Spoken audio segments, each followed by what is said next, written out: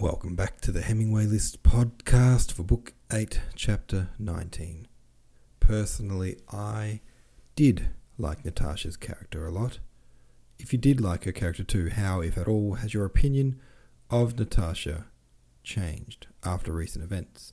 Pierre crosses paths with Anatole while going to Maya Dmitrievna. He notices with envy how Anatole sees nothing beyond the present moment of pleasure. Do you think that's something to want? Or do you think Anatole shouldn't feel happy if you take the failed elopement into account? I think he just doesn't give a shit. He's just cruising through life. At the end of the chapter, Natasha signs that Pierre and Maya should leave her after getting to know that Anatole is still nearby. Is Natasha going to run after Anatole? Did you think it was wrong of Pierre to say that Anatole is still nearby? Anatole doesn't care about any of this as much as Natasha. I think he's just having fun, really, isn't he? Like, he knows for him it's just a whim and he's being silly, I think. Rahul the Invader says, lol. Love how Pierre admires Anatole for living in the moment, and 15 minutes later he's basically cleaning up his shit. Good point. Tetrisky says, if Natasha doesn't distrust Anatole after learning he's married, then I think she's being willfully ignorant. How old is she again? Yeah, I think she's less than 20 years old at this point. I think she's 16, 17, is she? Is that right? Twisted Every Way says, the truth is out about Natasha the truth is out, but Natasha is not willing to believe it. I do think she is plotting how she can see Anatole or get a message to him. Oh God, no. Please, no. Also, more hints in this chapter that Pierre is in love with Natasha. Not sure how this will turn out, but Natasha has a lot of growing up to do before she's ready to marry anyone. Yeah, what was the line about him being he shouldn't have feelings about, a married man shouldn't have these kinds of feelings about his best friend's fiancé or something like that. Bloody, what shape are we at by now? I love Tesseract. Chapter 22 goes like this. Pierre did not stay for dinner, but left the room and went away at once. He drove through the town seeking Anatole Kuragin, at the thought of whom now the blood rushed to his heart, and he felt a difficulty in breathing. He was not at the ice hills, nor at the gypsies, nor at Komnenos. Pierre drove to the club. In the club all was going on as usual. The members who were assembling for dinner were sitting about in groups. They greeted Pierre and spoke of the town news. The footman, having greeted him, knowing his habits and his acquaintances, told him there was a place left for him in the small dining room, and that Prince Michael Zakharich was in the library, but Paul Timofeyevich had not yet arrived. One of Pierre's acquaintances, while they were talking about the weather, asked if he had heard of Kuragin's abduction of Rostova, which was talked about in the town, and was it true? Pierre laughed and said it was nonsense, for he had just come from the Rostovs. He asked everyone about Anatole. One man told him he had not yet come, and another that he was coming to dinner. Pierre felt it strange to see this calm, indifferent crowd of people, unaware of what was going on in his soul. He paced through the ballroom, waited till everyone had come, and as Anatole had not turned up, did not stay for dinner but drove home. Anatole, for whom Pierre was looking, dined that day with Dolokhov, consulting him as to how to remedy this unfortunate affair. It seemed to him essential to see Natasha. In the evening he drove to his sister's to discuss with her how to arrange a meeting. When Pierre returned home, after vainly hunting all over Moscow, his valet informed him that Prince Anatole was with the Countess. The Countess's drawing room was full of guests. Pierre, without greeting his wife, whom he had not seen since his return, at that moment she was more repulsive to him than ever, entered the drawing room, and seeing Anatole went up to him.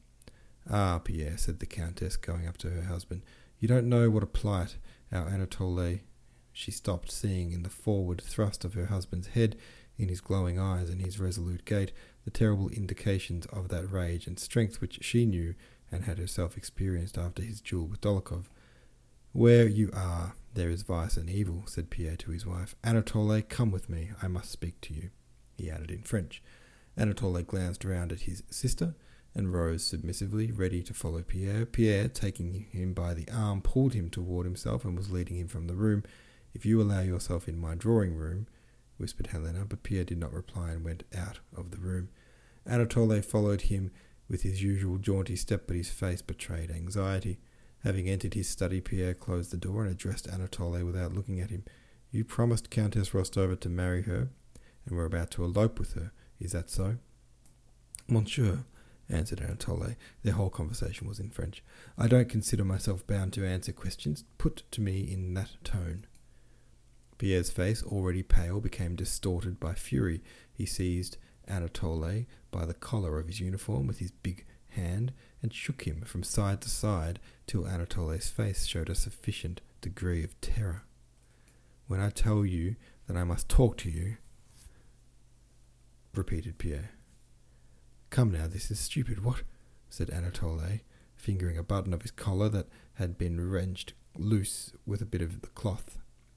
"You're a scoundrel and a blackguard, and I don't know what deprives me from the pleasure of smashing your head with this," said Pierre, expressing himself so artificially because he was talking French. He took a heavy paperweight and lifted it threateningly, but at once put it back in its place. "Did you promise to marry her?" I didn't think of it. I never promised because—" Pierre interrupted him. "Have you any letters of hers?" "Any letters?" he said, moving towards Anatole. Anatole glanced at him and immediately thrust his hand into his pocket and drew out his pocketbook. Pierre took a letter Anatole handed him and, pushing aside a table that stood in his way, threw himself on the sofa.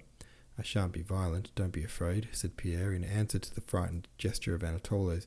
"First, the letters," said he, as if repeating a lesson to himself. "Secondly," he continued, after a short pause, again rising and again pacing the room, "tomorrow you must get out of Moscow."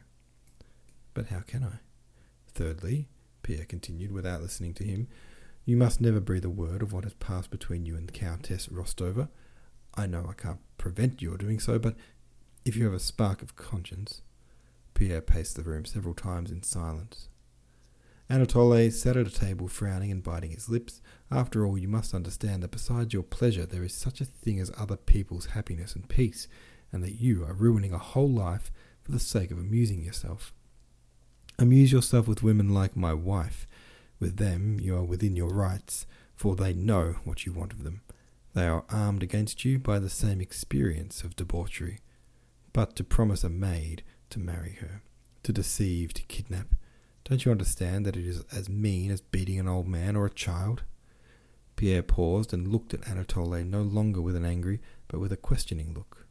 "I don't know about that, said Anatole, growing more confident as Pierre mastered his wrath. "I don't know that and don't want to," he said, not looking at Pierre and with a slight tremor of his lower jaw, "but you have used such words to me, mean, and so on, which, as a man of honour, I can't allow anyone to use." Pierre glanced at him with amazement, unable to understand what he wanted. Though it was a tete-a-tete, Anatole continued, "still I can't." "Is it satisfaction you want?" said Pierre ironically. "You could at least take back your words. What, if you want me to do as you wish, eh?" I take them back, said Pierre, "and I ask you to forgive me." Pierre involuntarily glanced at the loose button. "And if you require money for your journey?" Anatole smiled. The expression of that base and cringing smile, which Pierre knew so well in his wife, revolted him. "Oh, vile and heartless brood," he exclaimed, and left the room. Next day, Anatole left for Petersburg. All right, there we go. Pierre stepping up. Damn, it's kind of a badass sometimes. Have your say about that one on the subreddit. Thanks for listening, and I'll see you tomorrow.